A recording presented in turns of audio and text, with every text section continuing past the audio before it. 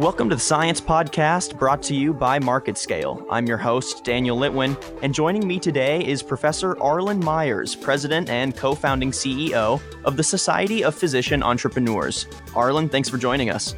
Thanks for having me. It's my pleasure. Yeah, of course. Thank you so much. So, we're excited to get into this conversation with you about innovation in the medical field, but before we do that, I'd love for you to give me an elevator pitch on the Society of Physician Entrepreneurs. So tell me a little bit about what your organization does. What's y'all's mission statement?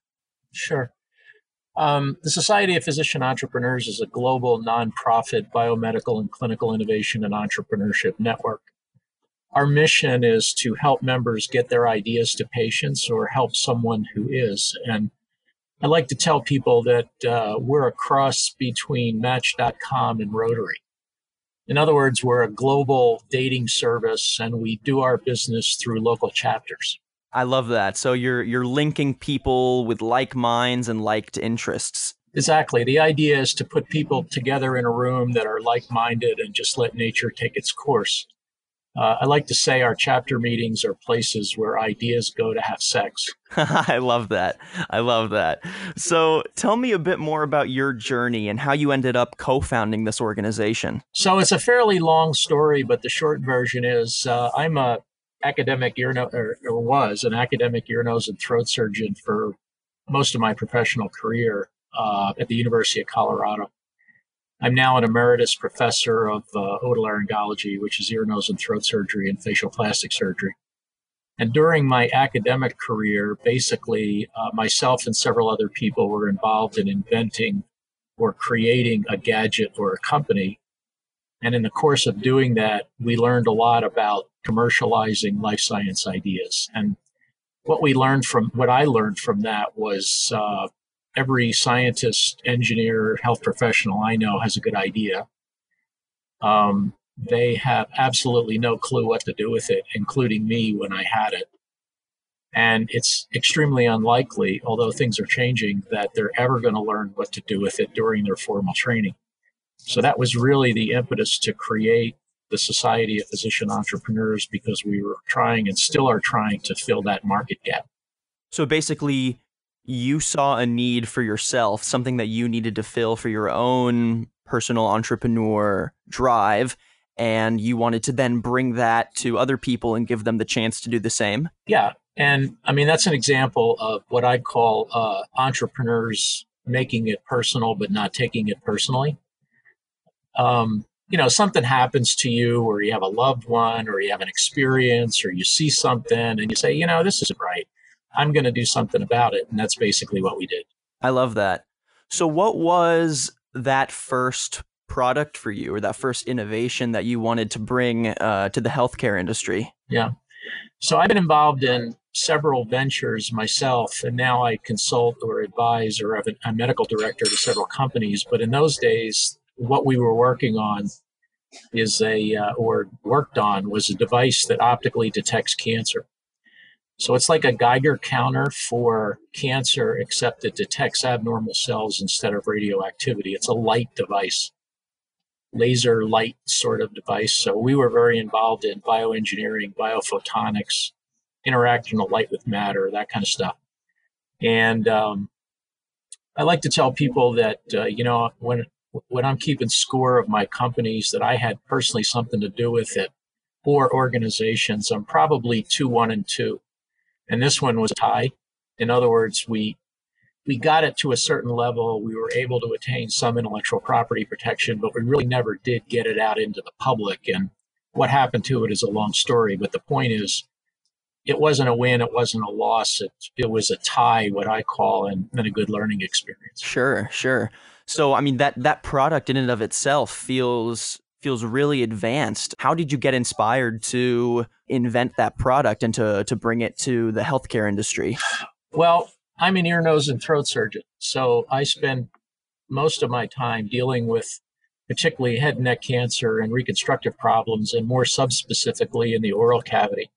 So what I recognized as a clinician was the need to non-invasively differentiate, diagnose, and treat problems in the mouth better than we presently do it. It's an example of where physicians, sort of see this stuff day in and day out, and they ask themselves, how come, what if, how about if we do this, that kind of thing.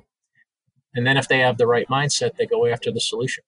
I love that. So, since you've been in the field, is that how you've seen most physicians find the passion for that new innovative product? Is that, they're in the field, they're doing the work, and they see a problem and they're not sure how to fix it, so they decide just to do it themselves? Yes and no. In the early stages of product development and innovation, first of all, you have to have the right entrepreneurial mindset. And most people, not just doctors, but most people have a million ideas a day, and they just wind up going down a drain. So unless you have an entrepreneurial mindset to do something and translate the idea into an invention and translate the invention into either an improvement or an innovation, then an idea is just that. It's a thought that sticks in your head and never sees the light of day.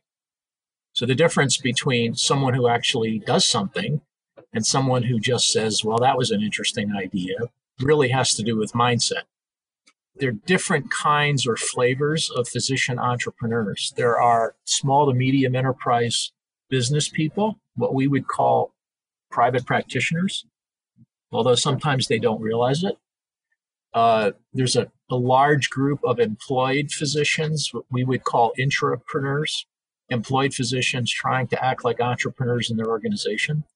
There are technopreneurs, people who are trying to get a device or a gadget to market. There are physician investors. There are social entrepreneurs. And there are others who help other physician entrepreneurs as service providers. For example, marketing sites, SEO consultants, physician coaches, wealth managers, et cetera, et cetera. So when you look at that matrix, it's probably 20, 25 boxes you could fill, and you just sort of have to pick your spot. Yeah, it sounds like there's a spot for anyone, though. I mean, depending on what your interest is, there's some route for you to take there. Well, what I've just described describes essentially every doctor in the world. So, that's what, the marketing people or the planning, the business model canvas people like to call the total addressable market. Well, when you look at the service addressable market and then the target market, what really differentiates every doctor in the world from people who actually do it is an entrepreneurial mindset, because mindset precludes most, if not all, innovation.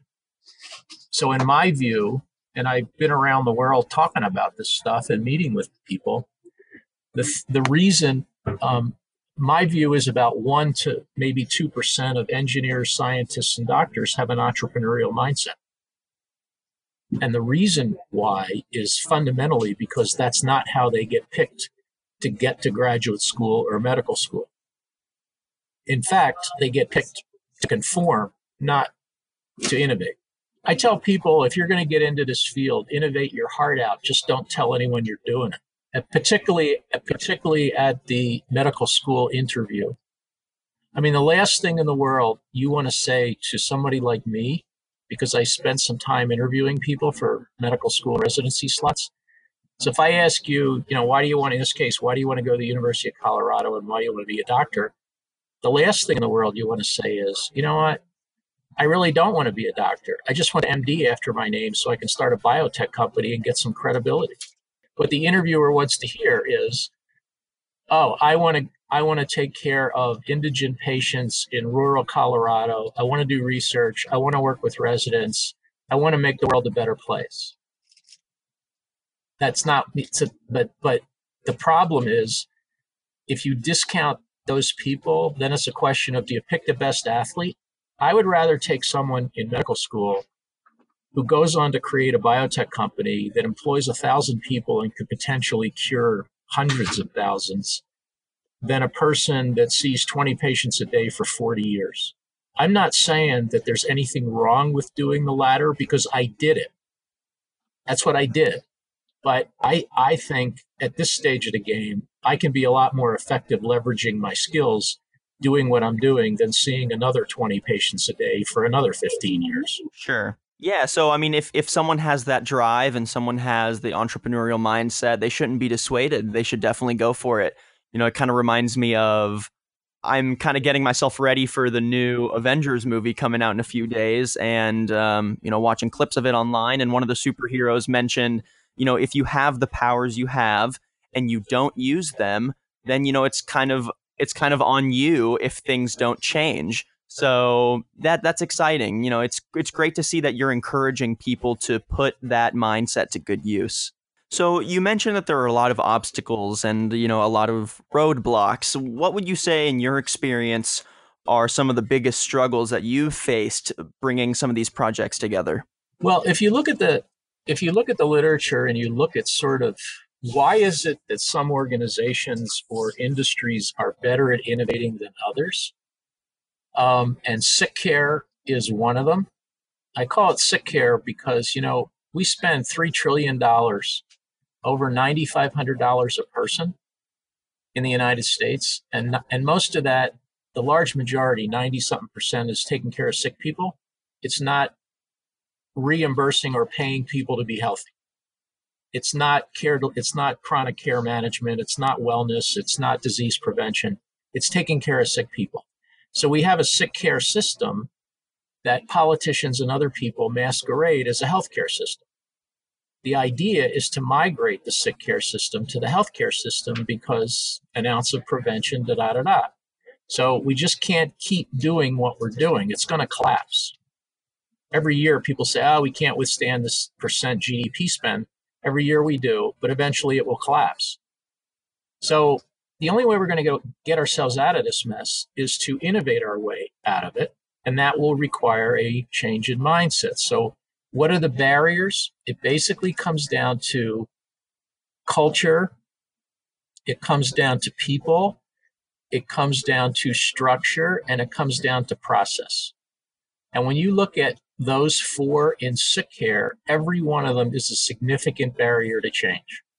Right. Yeah. It sounds like you've got problems coming at you from every angle, and it's trying to combat that. Right. So I tell people, again, I used to work at the University of Colorado. I'm an emeritus there now, and I still do some stuff. But when I did it full time, Colorado is a state-supported medical school. So I told people that I basically worked in the three most change-resistant industries in the United States: higher ed, sick care, and government.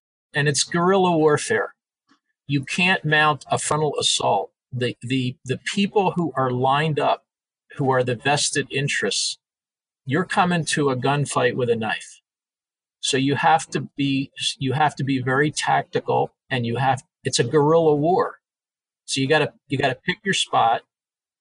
You have to outflank them. You have to be willing to get wounded. You have to have people who can cover for you. I mean, there's all kinds of ways to make mistakes as an entrepreneur. Since you've been in this industry and you've been helping lead other people and you've been doing entrepreneurship ventures yourself, what are, some of the trends that you've seen in the industry, places that you've seen new entrepreneurs going toward, and how do you think they're going to affect the healthcare entrepreneurship world in general? Well, probably the biggest one is how the fourth industrial revolution is impacting sick care. So the fourth industrial revolution is a mental model that was conceived by the Davos folks. And basically, it's the collision of man, machine, essentially computer systems, materials, and biologic processes. So, it's what results in self-driving cars. It's what results in, AI and machine learning and all the magic words. So I think the fourth industrial revolution is probably, what's upon us now and how we figure that out, because it creates all kinds of ethical and social and economic problems that we're not prepared to deal with. Everything from the techno-skeptics and the doom and gloomers and the Elon Musks and AI is more dangerous than nuclear holocaust, to the people who are a lot more optimistic. So I think that's one. Certainly, the changing economy and the stress that sick care is putting continually on the system. So what you're seeing are vertical and horizontal consolidation, do-it-yourself medicine, alternative care delivery mechanisms, value-based care, alternative reimbursement models, et cetera, et cetera, et cetera. And then certainly technology, and probably the biggest technological change has to do with digital health. And by that, I mean the application of information and communications technologies to exchange medical information. So there's innumerable examples of digital health ideas and maybe innovations. For example, today I read an article about some folks at University of California, San Diego, who've concocted a peel off, like a tattoo, a removable tattoo that has a remote sensor on it for diabetics. So basically you stick it on your skin and it transcutaneously monitors your blood glucose. So then you don't have to stick needles in yourself and do finger pricks and use all the glucometers and all that business. Well, those are the kinds of things that that are significantly impacting how patients are either taking care of themselves or their care providers are taking care of them. And then there's probably the last one, which has to do with data and the whole area of what do we do with data, particularly as it applies to patients. And all you have to do is pick up the newspaper, and every day there's a story about revocation of net neutrality. And what does that mean? About Facebook, about cyber hacks, about et cetera, et cetera, et cetera. So this whole interface of confidentiality, security, patient rights, should patients be allowed to patent their health data? Is it a violation? Is it an illegal search and seizure under the Constitution? Is it a government taking? Because it's your information. Should the government be allowed to take this stuff for free? Should patients be allowed to sell their data? And if so, what would be the business model? There are all kinds of issues that are on us now. And innovators and entrepreneurs are leading indicators. The politicians and the policymakers and the regulators are lagging indicators. It takes them years to catch up to these technological advances and figure out what to do with them. And that's basically where we are now. So the bottom line is, despite all of these conflicting forces, I don't think it's been, in my lifetime, I think it's a great opportunity to innovate if you have the right mindset. There's all kinds of opportunity. You just got to figure out where your sweet spot is. Yeah, it sounds like there's a lot of trends that are emerging right now, and it really just seems like they're all interconnected. The handling of data, the ethical handling of data and artificial intelligence, you're seeing that affect industries across the board. And so it's interesting to hear you mention how it's affecting the healthcare industry. Are you or your organizations working on any projects, within those fields that you're seeing trends in? Yes. So I could give you several examples, and I'll give you three. I'm the chief medical officer for a company called Bridge Health. It's a Denver-based company, which is it's a value-based surgical benefits management company. So without going into all the gory details, basically we provide value-based surgical care for patients who happen to be employees of self-insured companies, health-insured companies. That whole process, without going through a lot of rigmarole, is data-driven. And I like to tell my colleagues that basically we're a data company that happens to take care of patients. And more, patient care, in my view, is becoming a loss leader. Everything else, because the data is more valuable actually than the amount of money you actually make taking care of the patient. So that's one example. A second is I'm a chief medical officer for a company called Cliexa, CLIEXA. It's a patient-reported outcome measurement information system. And patient-reported outcomes are a big deal. So basically, if right now you go to your phone and you download a Cliexa app, it'll allow you the opportunity to enter how you're doing. Pain, emotional areas, functional status, et cetera, et cetera. And it tells someone or something In many instances, it's a thing. It's in the cloud and it's a data-based application. How you're doing. So if you're a patient who has rheumatoid arthritis, getting a drug that costs $3,000 a month that really isn't doing you any good, it would be useful for someone to know that instead of waiting 6 months for your next appointment with one of 7 rheumatologists in the country to find that out. So that's another way to do it, or a post-op recovery period or something like that.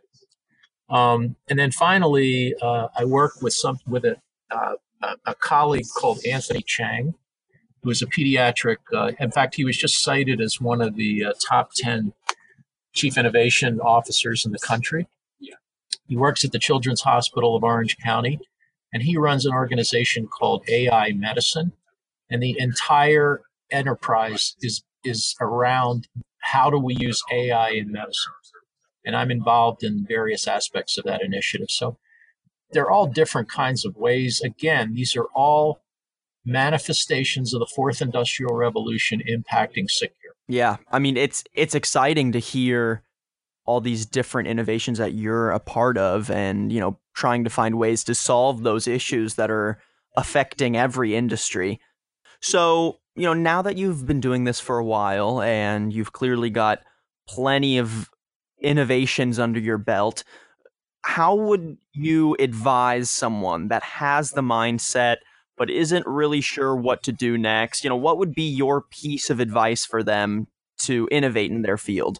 Well, again, I deal with pretty much every day with health professionals, graduate students in bioscience and engineering. So I kind of work at the graduate level. I also do some for-profit work in P through 20 at middle school. I'm the chairman of the board of an organization called Global Minded, which is a diversity and equity platform for at-risk students. So the basic idea, so if there's a theme to what I'm doing, is I'm trying to help people be successful. That's what I do as a professor.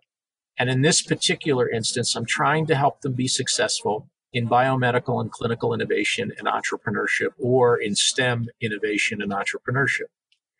So I see a lot of these folks, and basically what I tell them is, you don't know what you don't know. What got you to where you are now won't get you to where you want to go.